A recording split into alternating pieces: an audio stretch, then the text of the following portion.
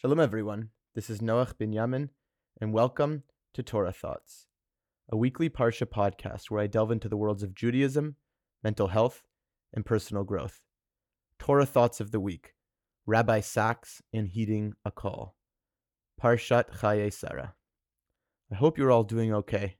This Parsha, Chayei Sarah, is dedicated to Rabbi Jonathan Sacks Zatzal. May his memory be for a blessing, and may his neshama have an aliyah. May his entire family be comforted. I spoke a little bit earlier about Rabbi Sacks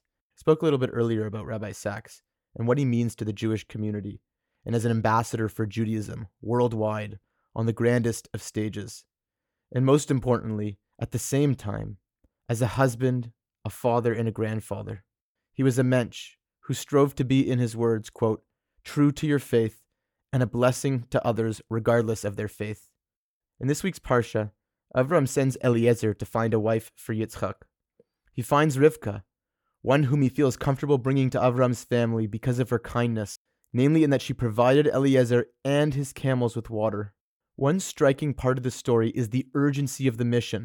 The two words maher, fast, and ratz, run, are sprinkled all over the Parsha. Rivka runs to draw water for the camels and does it in haste, with speed. It seems both Eliezer and Rivka lived with a sense of purpose, of awareness of the greatness of their moment, a desire to do what needs to be done to the best of their abilities with all their heart and soul.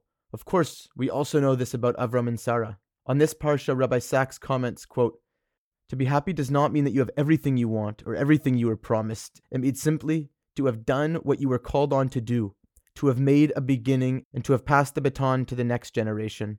Friends, of course, God willing, we can be blessed with what we want and are promised.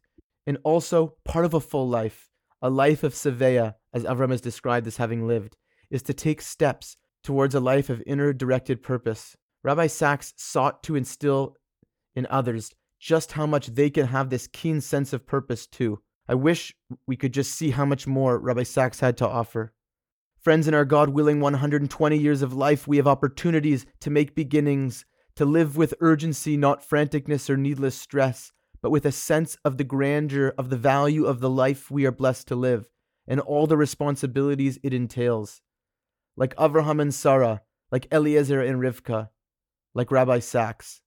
He had this uncanny ability to put our lives and the Jewish story into its grand context, that we are part of history, playing an important role, a letter in the scroll, in making the world a place where God's presence is felt.